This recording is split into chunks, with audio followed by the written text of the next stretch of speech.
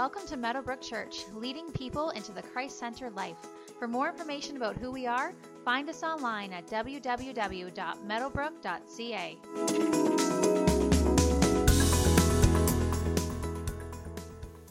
We're going to be reading from John chapter 14 today. If you've got a Bible or a phone or a device, you can meet me there in John chapter 14. If you need a Bible, there's a Bible on the pew in front of you. It's page 1081 in that Bible. We are starting a new series where we're going to be for the next couple of months that we've called Another Helper, Getting to Know the Holy Spirit. And we're going to take some time to look at what God's Word says about the Holy Spirit. And when it comes to the Holy Spirit, there's lots of preconceived notions, there's lots of misunderstanding, there's lots of even just lack of knowledge. And so we want to take some time to remedy some of that and get to know the Holy Spirit through God's Word as we take some time to dig into the Scriptures. I got saved at age 18, and I had grown up in church, but I was just indifferent to God, indifferent to Jesus, indifferent to the Bible my whole life. I was not walking with Him. There was sin in my life, and I wanted nothing to do with God. And then at 18, through various events and various people speaking into my life, I all of a sudden became very aware of my sin and very aware that I was not right with God and very aware that if I died, I didn't know what was going to happen to me. And all of this really hit me with what the Bible calls the fear of the Lord. And I just realized very clearly that I was not where I should be with God. And so one night at my parents' house where I was living, I got on my knees in the basement of the home, and I just began to call upon the Lord, what we just sang about. I began to cry out to God, and I began to ask for forgiveness and repent and acknowledge my sin and just say, I want to know you, and I want to be right with you, and I want to be connected to you. And everyone's experience of coming to Jesus is a little bit differently, but for me, I did have the proverbial, kind of rocks and weights lifted off my shoulder in that moment. And as I called upon God, I felt what I can only describe as just kind of waves of joy and waves of love and waves of peace just kind of washing over me. There was something divine going on in the room in that moment. And I didn't have the language for it or the understanding at the time, but I know now that that was the Holy Spirit that I was feeling. That as I called out to Jesus, the Holy Spirit was beginning to move in my life. And so I got to know Jesus for the first time that night, and I also met the Holy Spirit for the first time that night and began this journey of walking not just with Jesus, but with the Holy Spirit and getting to know Him. And so we all have different experiences, and in this series, I am not in any way trying to push you towards any experience, but I am trying to push you towards the Holy Spirit, because the Holy Spirit is fully God, and we need Him desperately in this walk with Jesus. When it comes to the Spirit, it's a bit tricky, because when we talk about Father, Son, and Holy Spirit, if you've been around church at all, you know that is the Godhead, the Trinity, all equally God and yet distinct from one another. And so the Father kind of makes sense, right? There's the Father in heaven, right? The old guy with the beard up on a cloud. We can kind of picture that God is up in heaven as our Father, and He created us, and He provides for us, and He protects us, and He watches over us, and that can kind of make sense for most people. And then Jesus, the Son, is actually even easier to get our hands on, because Jesus was flesh and blood. Jesus was God made flesh. And so we see in the Bible where Jesus walked and talked and how He lived and how He acted. And so it's kind of easier to get our head around Jesus, and that's part of the point of Jesus. Jesus makes God very clear to us. But when it comes to the Spirit, it seems so much more abstract. It's a bit harder to wrap our heads around. And for some people, the Spirit gets caught up. In the King James, He's called the Holy Ghost. And it's the word of the time that kind of made sense. But ghost has some implications for us, right, as a culture. So it's a bit tricky to think of that word. But some people view the Holy Spirit as just that kind of mysterious, unknowable ghost. This the mysterious power of God. He's kind of out there and everywhere. And there's kind of a mystical quality to it. But we don't really understand or interact with it at all. Some have taken on this idea of the Holy Spirit as kind of like the Force, this kind of Star Wars theology kind of creeps in. This idea that there is this kind of divine power and we don't really understand it. It's impersonal and again kind of unknowable, but there is this power at work. I've even heard pastors, use terminology like the Spirit is like God's energy or God's electricity. It's God's force at work in the world, and the Spirit is that, but not an impersonal, vague, unknowable force. Some people will have had some encounters with the Holy Spirit as followers of Jesus. You've had moments in your life where you have actually felt the presence of God, or felt filled by the Spirit, or felt especially close to Him. But it can come into sort of an oasis mentality, like they're once in a while things that happen. I remember a powerful encounter I had 30 years ago at youth group on a retreat, and it changed my life, and nothing's really happened since then. But that was great back then. And it can just be kind of a once-in-a-while thing, and that's where a lot of Christians land. And then a lot of Christians just land here. The Holy Spirit is a concept. It's something we believe in, and we believe, that He's real, and we believe what the Bible says. And when it comes to our statement of faith, I believe in God the Father, I believe in Christ the Son, I believe in the Holy Spirit. We'd say, yeah, I do believe. I believe because that's what the Bible says. But He really just stops there. He is a sort of a concept, a box that gets checked off, so we believe in Him. But we don't really know Him, and we don't really interact with Him. And again, that's where we want to go further and deeper in this series. In the Old Testament, the prophet Joel says, "In the last days I will pour out my Spirit on all people. Your sons and daughters will prophesy, your old men will dream dreams, your young men will see visions. Even on my servants, both men and women, I will pour out my Spirit in those days." And so often in Scripture, there's this water metaphor that comes with the Holy Spirit. It'll be poured out upon you. You'll be baptized in the Spirit. As the Spirit moves in your life, then streams of living water are going to flow out of you as well. And there's these pictures of water. But in the Old Testament, the Spirit wasn't for everybody. In the Old Testament, the Spirit came upon a few prophets and a few leaders, and the Spirit came upon just them. But in the last days, and that's where we are, and that doesn't mean we're coming to the end of time, although we might be, but in the last days, in the last covenant, there's no more promises or covenants to come. This is the last phase of the great God plan until Jesus returns, the age of the Spirit. In these last days, Jesus is going to come, He's going to die, He's going to raise from the dead, and then He's going to send His Spirit. And when the Spirit comes, it will be for anybody who wants it. When the Spirit comes, anyone who calls on the name of the Lord will be saved, and anyone who wants the Holy Spirit can have Him, and it's not going to be partitioned by men or by women or old people or young people or rich people or poor people. The Spirit will be for everybody. This is the promise of God given to us, and they said amen to that in the first service. The Holy Spirit comes for everybody, and there is a life in the Spirit that is available to us that is so precious that Jesus actually had to die to buy for us. Now, I grew up in the Pentecostal church, and Pentecostal church, like any stream of the church, has strengths and weaknesses. One of their great strengths is their focus on the Holy Spirit. They do that so well. And as they focus on the Holy Spirit, that's what I grew up in church. And when I got saved, I was saved in a Pentecostal church, and I was baptized in a Pentecostal church, and I got called to ministry in a Pentecostal church, and I went to Pentecostal Bible College, and I got ordained as a Pentecostal minister, and I ministered in Pentecostal churches for my whole career until I came here, and I joined the Mennonite Brethren. And when I came here, there was more than a few of you who came to me, and you were a bit wary about the Pentecostal showing up in the Mennonite Brethren church. And more than a few of you said, your teaching's all right, but we don't want any of that weird stuff going on at Meadowbrook Church.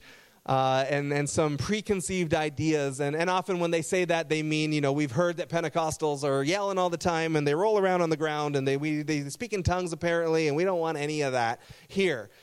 And my response was always, well, don't do that then. If you don't want to do that, don't do that.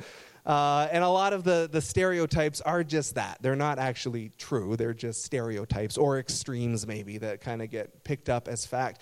But when I was ministering as a Pentecostal pastor, when I was working on my master's degree, I went to Tyndale in Toronto, where Ben Clausen is right now. And that's an ecumenical school, which just means it's all different denominations. It wasn't Pentecostal. And so I was going through school, and I was hanging out with Baptists and Presbyterian and Reform and Anglican and Charismatic and just all different people from all different streams. It was amazing to see what God is doing in all different ways. But a lot of them look down on Pentecostals, and they say, you Pentecostals, you think you're the only ones with the Holy Spirit. And I would say, I don't think that at all. And they would say, well, Pentecostals, it's not about the word for you. It's just about the experience. You just run from experience to experience. right? You're just looking for the experience of the Spirit, and it's not about what the Bible says. And as to the Bible part, I disagree strongly. I don't know any Pentecostals who don't take God's word very seriously. As to the experience thing, there might be some fairness in that accusation, that is a mark of the Pentecostal church, and for all the strengths, there are weaknesses too, and Pentecostals maybe do have a tendency to kind of run from God experience to God experience. That's probably fair. But my pushback was always, and this is one of the reasons we have you reading the book of Acts right now as we go through this series together, is that when you read the book of Acts, the Holy Spirit is meant to be experienced. He's not a theological concept. He's not just a vague, mysterious force. Like, he comes and he fills and he moves and he speaks and he leads and he guides and he works through and he anoints and he empowers. There's an experience to the Spirit that is so important. And so many don't walk in that at all. And so I understand the mentality that says, I don't want the weird stuff. I have absolutely no desire to make this a Pentecostal church. If I wanted to be in a Pentecostal church, I would have stayed in the Pentecostal church. So I have no desire to make this a Pentecostal church. I am incredibly interested in us being a Spirit-filled and Spirit-led church, because that's what the Bible calls us to be. And Jesus would say that's hugely important. So Father, we understand. Son, we understand. Spirit, we need to understand more. And if Pentecostals can overemphasize the Holy Spirit, which is probably fair, I would say it's just as fair to say almost everyone else in the body of Christ dramatically underemphasizes the Holy Spirit. He's just so often just a non-factor. He's not sought out. We don't seek his filling. We don't seek his leading. There might be a quick prayer that we include his name in, but there's not an encounter with him or a filling with him. And so I don't think we need to be one way or the other, but surely there's somewhere in the middle where we can avoid maybe some of the extremes of the Pentecostal movement and charismatic movement, but not go to the other extreme of just living as if there is no Holy Spirit. Because there's a story in the book of Acts, and we haven't got there yet in our reading plan, but we will in a few weeks. In Acts chapter 19, Paul is on a journey sharing the gospel. It says, Paul found some disciples, and he asked them, did you receive the Holy Spirit when you believed? And they answered, no, we have not even heard that there is a Holy Spirit. And Paul placed his hands on them, the Holy Spirit came on them, and they spoke in tongues and prophesied. And don't get caught up on the tongues and prophecy. We're going to talk about gifts in one of these weeks. But here are people who are believers, right? They are disciples. They are believers in Jesus. And it's a bit tricky. We don't know theologically exactly what's going on here, because there is elsewhere in Scripture that says actually you can't believe without the Holy Spirit to some extent. But at the very least, we can agree here are people who are believers who just don't know the Spirit at all. They just don't have any relationship with the Holy Spirit or understanding of the Holy Spirit. So they have said yes to Jesus. They are disciples of Jesus. But do you have the Holy Spirit? I don't even know who that is. And I would just throw out there that I think many, many, many Christians, that would be a pretty fair analysis of their walk with the Holy Spirit. I am a believer in Jesus? Absolutely. What about the Holy Spirit in your life? I don't really know the Holy Spirit. But good news if that's you. For the next 2 weeks or 2 months, we are going to dive into this so that you can get to know the Holy Spirit better. As I've been studying for this, many authors made this comment so much that it was almost a cliche as I was reading through different books. But they say for most Christians in the Western world, their Trinity is much more made up of Father, Son, and Holy Bible, where the Scripture comes and takes the place, replaces the Holy Spirit. And not that we shouldn't have an extremely high and valuable view of the Bible, but it just, the Holy Spirit becomes such a non-factor that Scripture kind of takes that place. And when it comes to the Holy Spirit, he breathed the Bible, he speaks to us through the Bible, but he is God over the Bible. And when the Holy Spirit moves, there is a sense of God's presence, and there's a sense of God's power, and there is good fruit that comes. There is an ease to life when the Spirit shows up that we so easily forget. And it's such a common thing. Francis Chan wrote a book about it, and it's a great book if you want to go deeper. And he called his book Forgotten God, Reversing Our Tragic Neglect of the Holy Spirit. Again, we get the Father, we get the Son, but the Spirit, either because we've said, I don't want the weird stuff, so we'll just shut it down, or whether it's just that we just don't know him that well or have never sought him, the Spirit is just such a non-factor for so many of us. It's a great book if you want to dig deeper into this topic. But let's look at what Jesus said. We're in John chapter 14. Let's see what he had to say about the Holy Spirit. John 14, and we're starting in verse 15. If you love me, Jesus says, keep my commands, and I will ask the Father, and he will give you another advocate to help you and to be with you forever, the Spirit of truth. The world cannot accept him because it neither sees him nor knows him, but you know him, for he lives with you and will be in you. I will not leave you as orphans. I will come to you. Now jump down to verse 25. All this I have spoken while still with you, but the advocate, the Holy Spirit, whom the Father will send in my name, will teach you all things and will remind you of everything I have said to you. Peace I leave with you, my peace I give you. I do not give to you as the world gives. Do not let your hearts be troubled, and do not be afraid. Jesus would say more, but those will be our few verses today. This is all happening at the Last Supper. Jesus is coming to the end of his earthly life, and he is getting ready for the cross. The cross is coming the next day. And so it's his last time with his disciples, his last time to give his final teaching before he goes to the cross, before he rises again. And as he's getting them ready, the beginning of John chapter 14 in your Bible probably says something like Jesus comforts his disciples, or Jesus prepares his disciples. Jesus is getting them ready for the fact that he's about to leave them for good. He's going to die, he's going to rise again, and then he's going to stay with them a little while longer, but then he's returning to heaven. And so throughout this discourse, Jesus is telling them, the passage is, I'm going to prepare a place for you, and my Father's mansion are many rooms, and he's getting them ready that he's going to heaven and is going to prepare a place for them. And so he's getting them ready for this, and they are understandably upset. They are grieved. Right? They don't want Jesus to go. And in the midst of that grief, as he's telling them, I'm not going to be with you much longer, Jesus brings these comforting words where he says, it's actually going to be like I never left when the Spirit comes. And for all of us who, we've ever said, hey, wouldn't it have been great to be there when Jesus walked this earth? Wouldn't it have been great to be there in that time and see Jesus face to face and witness the miracles and see what God face to face looks like? And Jesus says in this discourse, actually, it's better for me to go. The age of the Spirit is actually going to be better than the age when I walked on this earth. The age of the Spirit is actually better. Jesus says there's going to be better that comes for you, because Jesus had some limits when he walked this earth. No limits in his power, but limits in the fact that he was just a man. He was one man. And so as one man, he could only be in one place at one time. God could be working miracles through the one man, but only one place at one time. And Jesus could also only be as close to you as another human being could be, because he was flesh and blood. But when the Spirit comes, the Spirit can come into every person who wants it. So all that divine power can all of a sudden spread all over the world, all at once, all at the same time. And whereas Jesus could be as close as a face-to-face encounter with another human, God the Holy Spirit, being Spirit, could actually come and make his home right inside of us. And God could live inside of us for the first time. And he could transform us from the inside out and make us a new creation for the first time. And he could renew our mind and renew our heart and fill us up with divine power from the inside. This had never happened before. So Jesus says the age of the Spirit is better, actually, than the time when Jesus walked this earth. And so Jesus is getting ready to leave. He's comforting his disciples. He says, I'm leaving you, but I'm going to ask the Father, and he will give you another advocate or another helper, maybe in your version, to help you and be with you forever, the Spirit of truth, another name for the Holy Spirit. Another helper is coming. Help is on the way. You don't have to do this yourself. A helper is coming to come alongside you and walk through this life with you. And life is easier when you have a helper on your side.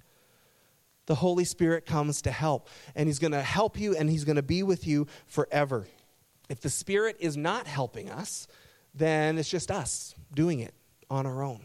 We're doing it by our own efforts and our own strength. And listen, our own efforts and our own strength can go a long way. We can get a lot done all by ourselves. But the Holy Spirit comes to make life easier. He comes to do all the heavy lifting. He comes to do all of the work. Do you know you can't lead anyone to Jesus? Only the Holy Spirit can do that. The ministry that you're doing in your life, you don't make it powerful. The Holy Spirit moving through you makes it powerful. You can't change yourself. You can't even understand the Bible by yourself, Scripture says. The Holy Spirit has to do all of those things. And when we don't seek him, and when we don't seek to be filled, and we just do it because we're doing it, it becomes out of our own strength. And it's not that we can't get stuff done. It's just way harder. Why would you want to work that hard when there's a helper who's coming to make life easier for you? Life is easier when we have a helper.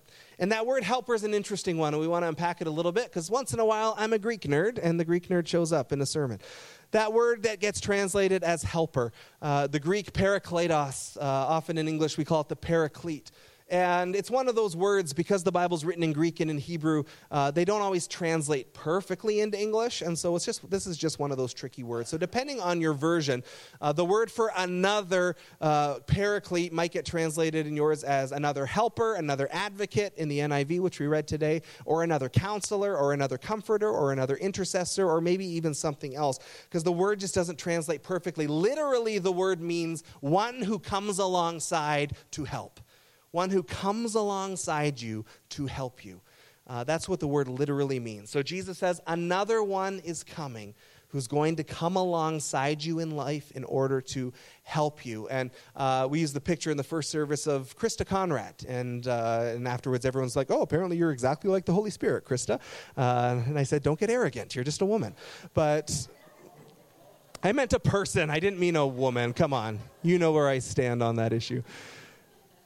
Another advocate, and Krista as a social worker, one of her jobs is to be a child advocate. And so when a child has to enter the court system in the county, Krista will be assigned to them and come alongside them if there's a divorce or a custody dispute or something.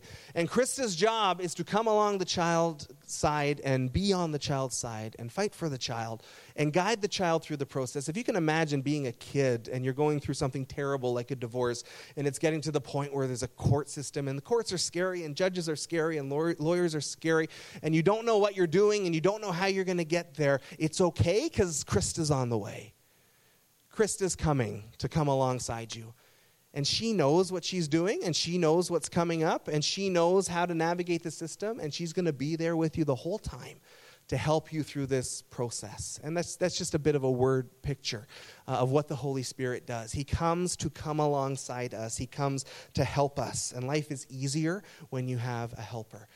Another part of that phrase, another helper, the word another is interesting and important as well. We can skip over this because in the English, we only have one word for another. We only have one word, and it applies to any situation. But in the Greek, they have a few different words for another. One is heteros, and it means another that is different. It's where we get our word heterosexual. You are attracted to the sex that is different than your own.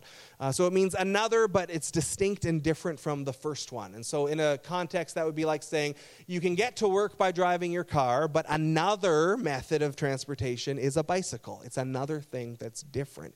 But there's another Greek word for another, it's in another a lot, another Greek word for another, and that's allos, and it means another that is just like the first. So in context, it would be like saying we have pizza, and then we got another pizza.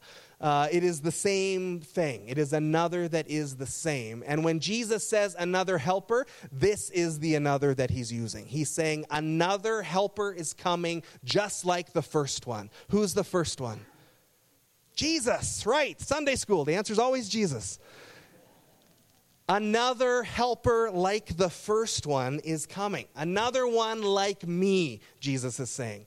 And so that's where it's saying Jesus is comforting his disciples. He's saying, I'm leaving you, but it's not actually going to be like I'm leaving you, because another just like me is coming. And he's going to keep doing everything that I've been doing. Another like the first is coming. Jesus would go on at the beginning of Acts. We read this week in Acts chapter 1. He's died. He's risen from the dead. He's about to go back to heaven. And then he says, do not leave Jerusalem, but wait for the gift my Father promised.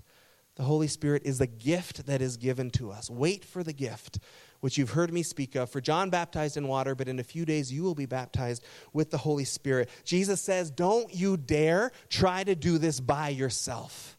Don't you dare try to do it on your own. You go to Jerusalem and you sit on your butts and you wait until the Spirit shows up. And when the Spirit shows up, then you get to work.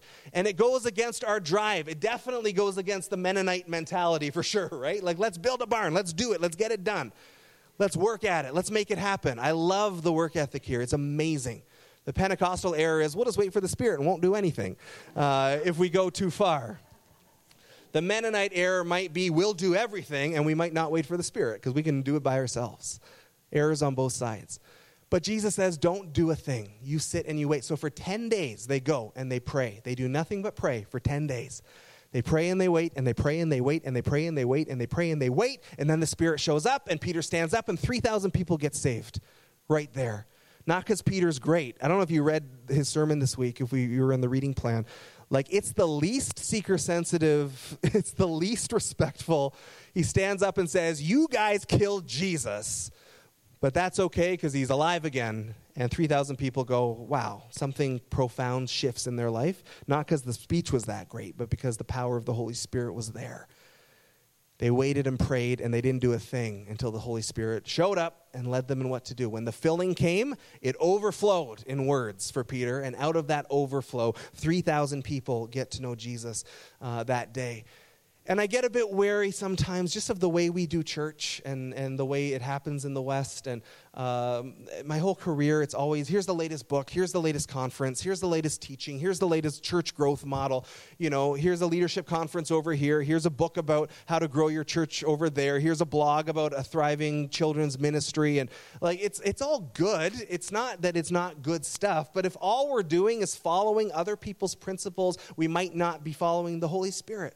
Because I just believe the Holy Spirit is infinitely creative. And it's not that we can't learn from other people, and there is no need to reinvent the wheel. But at the same time, if all we're doing is saying that principle works over there, let's copy it without doing the 10 days of prayer and without waiting on the Holy Spirit, what happens is we just start duplicating things that are completely divorced from the presence and power of God. Where are the 3,000 getting saved at Meadowbrook Church? Where's the Holy Spirit moving in your life with power? Where are we seeing miracles? Where are we seeing dramatic prayers answered? It can't happen apart from the Holy Spirit. It can't happen if we're just seeking principles, even biblical principles, because the Holy Spirit is God. And that's where I get a bit nervous. Sometimes you encounter Christians who just say, you know what, I don't need it. I don't need any of that. Like, I'm good. I love Jesus. I have the Bible. I know the Holy Spirit's in me, and that's really all I need. And I would just push back. That's not really what Jesus seems to say. Jesus seems to say you need to be filled. You need to be baptized. You need to be immersed in the Holy Spirit. And when that happens, life is going to get so much easier, right? Peter doesn't logic 3,000 people into the kingdom of God. He doesn't argue them into the kingdom of God. Out of the overflow of the Spirit in his life, he speaks, and the Spirit does the rest because he's the helper, and life is easier when you have a helper. The Holy Spirit does all the heavy lifting, and we just need to be faithful. And when the Holy Spirit shows up, he shows up not as a force and not as an impersonal, electricity or energy. Like, it is the person of the Holy Spirit. He's a person. He has a will. He has a mind. He can be grieved. Scripture says he can be quenched like a fire. We can shut him down in our lives. He moves. He speaks. Like, all of the aspects of personality show up. It's not an it. It's a him. And I want to know him better. I want to see him moving in my life more and more.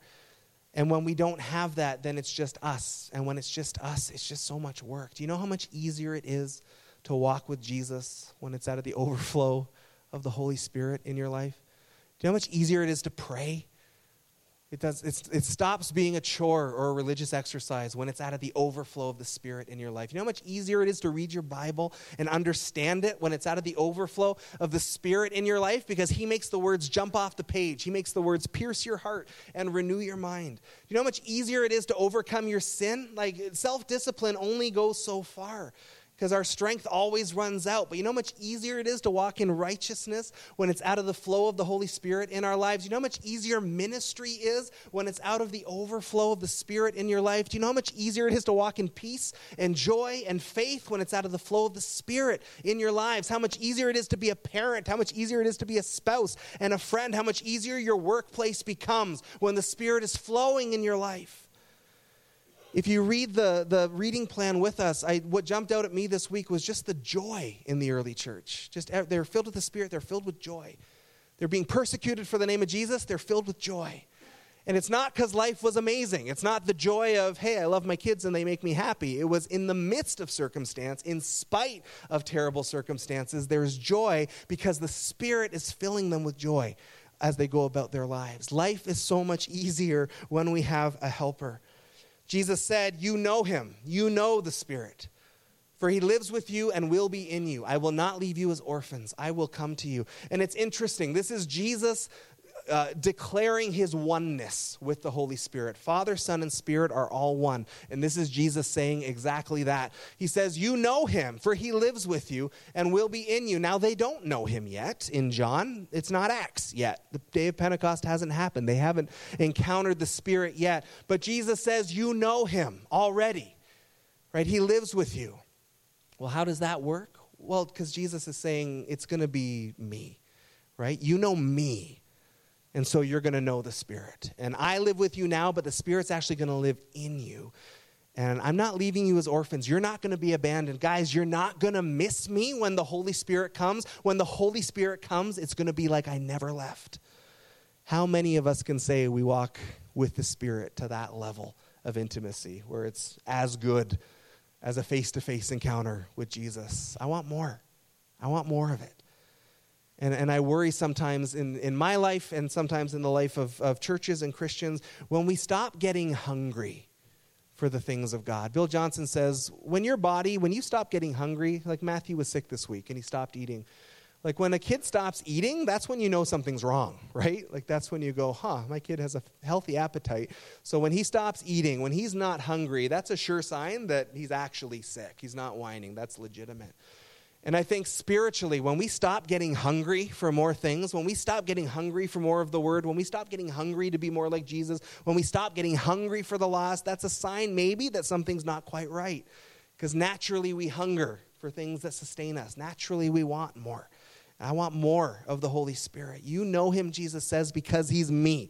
Jesus is God in human form. The Spirit is God in spiritual form. And he's going to come and he's going to make his home. And he's going to make life easier because life is easier when you have a helper. The helper comes to do the heavy lifting for us in our life. In verse 26, Jesus says, the advocate, the Holy Spirit, whom the Father will send in my name, will teach you all things and will remind you of everything I've said to you. And Jesus would unpack this more in John 16 as well. But what he's saying is the Spirit's going to continue the ministry that Jesus started, right? Jesus is saying, where I have been your leader, the Spirit will now be your leader. Where I have been your guide, the Spirit will now guide you. Where I have been your teacher, the Spirit will now teach you. While I have worked miracles, the Spirit will now work miracles, and he will do it through you guys this time. That in the Spirit you will have everything you need, and it's going to be like Jesus never left. That's how powerful the age of the Spirit is. And life is just easier with a helper. And as we use that word helper, don't misunderstand that to mean servant or less than. Because the Holy Spirit is fully God, right? We read about Ananias and Sapphira this week. Ask them when you get to heaven how that went for them, right? The Holy Spirit is fully God, and he comes to help, but that does not mean he's less than or a servant. He is Lord. And so we don't ever want to treat lightly or take for granted or be dismissive of the Spirit. Some people, I think, have a mentality that the Holy Spirit is less than the Father or the Son.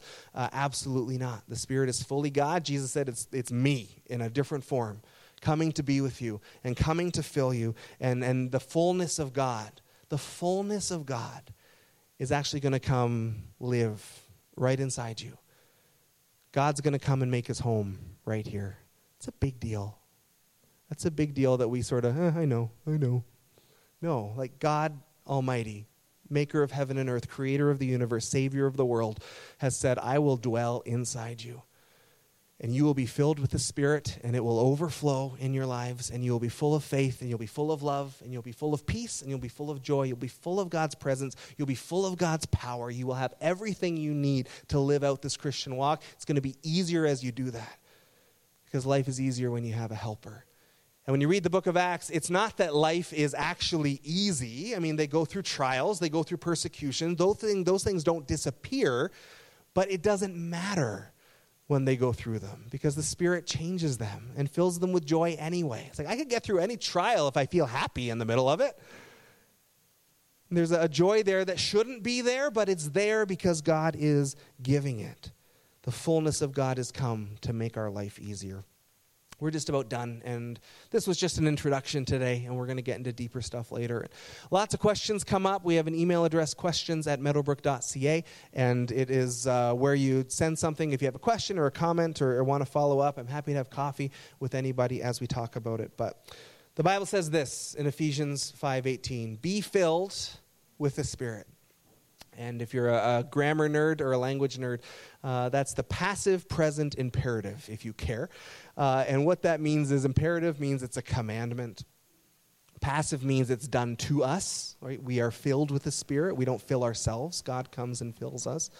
And then the present means that it is continually ongoing.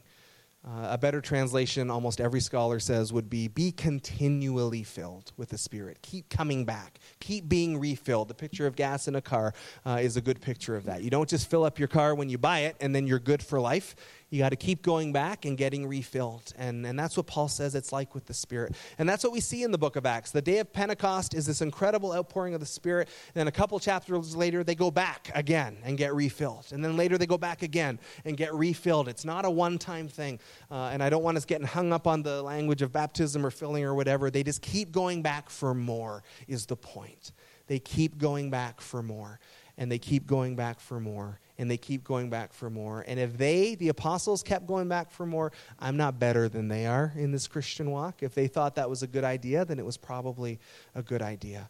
So this is the picture of what we're talking about. Natalie's going to come help me for a sec. This is us, followers of Jesus. We've got some Holy Spirit in us because we can't believe without the Holy Spirit. But be continually filled, Scripture says. So we come on a Sunday. We have a good worship time. We get filled up. Feels pretty good. And sometimes that starts to dissipate, not because God's leaving, but just because life happens and we get busy and distracted. But what the Bible's talking about is not, let it run out and come back and get filled to the top. The Bible says, be filled and let it flow. And out of that overflow of God moving in your life, there will be joy and there will be peace and there will be His presence and there will be His power. The Spirit moves in, the Spirit moves out, and is the source of everything that we need. And then we don't feel as dry. Thanks, Natalie. Right? We don't feel as disconnected. We don't feel as lost because His Spirit is constantly moving and constantly filling and constantly helping. And it starts just with asking. And that's all we're doing today. Just a bit of an introduction. It's like, are you willing to pray the prayer, come Holy Spirit? Are you willing to say, fill me up? And I'm not looking for any specific reaction or gift or anything, but just, Holy Spirit, you're God. Will you come? Will you fill me up? And seeking that and continuing to seek that. And we'll get into more stuff later. But before we go, we're going to sing that song we just sang, Call Upon the Lord. Because when you read the book of Acts, that's so evident that they call upon God over and over and over again. And the Holy Spirit comes over and over and over again. So will you stand with me as we get ready to close and as we sing this song? Jesus gives us freedom. And the Holy Spirit gives us freedom as well. When I was younger in my faith, I put the Holy Spirit in a box.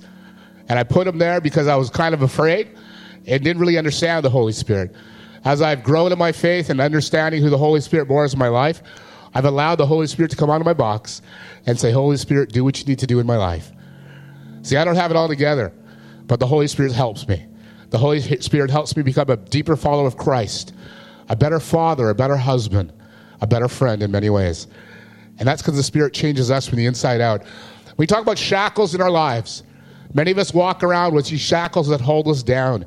We live in bondage. I've been there. But God and the Holy Spirit has released me mightily because of who He is. And we would encourage you the same way. If you're living in shackles, you don't need to live those. You don't need to carry the weight or the burden of that. Allow the Holy Spirit to be free in your life. Give Him that burden and see what the Holy Spirit can do. See, I believe the Holy Spirit, as Pastor Chris talked about, is an advocate and wants to come alongside to change us, to empower us, to change His kingdom, and to change this world for His sake. So friends, as we come together as a church, recognize this as you go into your week. The Holy Spirit is alive and active. Open up your arms and your heart and see what the Holy Spirit can do in and through you when you take Him, like I've done, out of the box I put Him in. And let's pray. Jesus, thank you. Thank you for the power of the Holy Spirit. Thank you for the advocate the Holy Spirit is. Thank you that the Holy Spirit intercedes for us. And God, if we don't fully understand what that means, I pray through the wisdom you give us, you'd show us. And I pray that we would know the power of your Spirit in our lives. Jesus, I pray against the shackles that hold us down. I pray for freedom in Jesus' name, that we'd walk upright to know that you're with us in this battle. And so, God, as we come together as a church, as we enter this week ahead of us, I pray your Holy Spirit would meet us and change us and speak to us through your word, through dreams, through visions. And not a scary way, Lord, because the Holy Spirit is not scary, but help us to understand the depth of love that the Holy Spirit has for us. And Jesus, that we don't need to live in shackles no more. Thank you that you have risen and we can rise up as a church and as a people. And for those who are seeking you out and trying to figure out who you are, Jesus, I pray your Holy Spirit would draw near to them and whisper in their heart that you love them, and they can confess with their mouth and believe in their heart that you are Lord, and they will be saved. We ask this all in Jesus' name, amen. If you've come this morning and you need someone to pray with or talk to, some of us will be available up front. Have a great Sunday.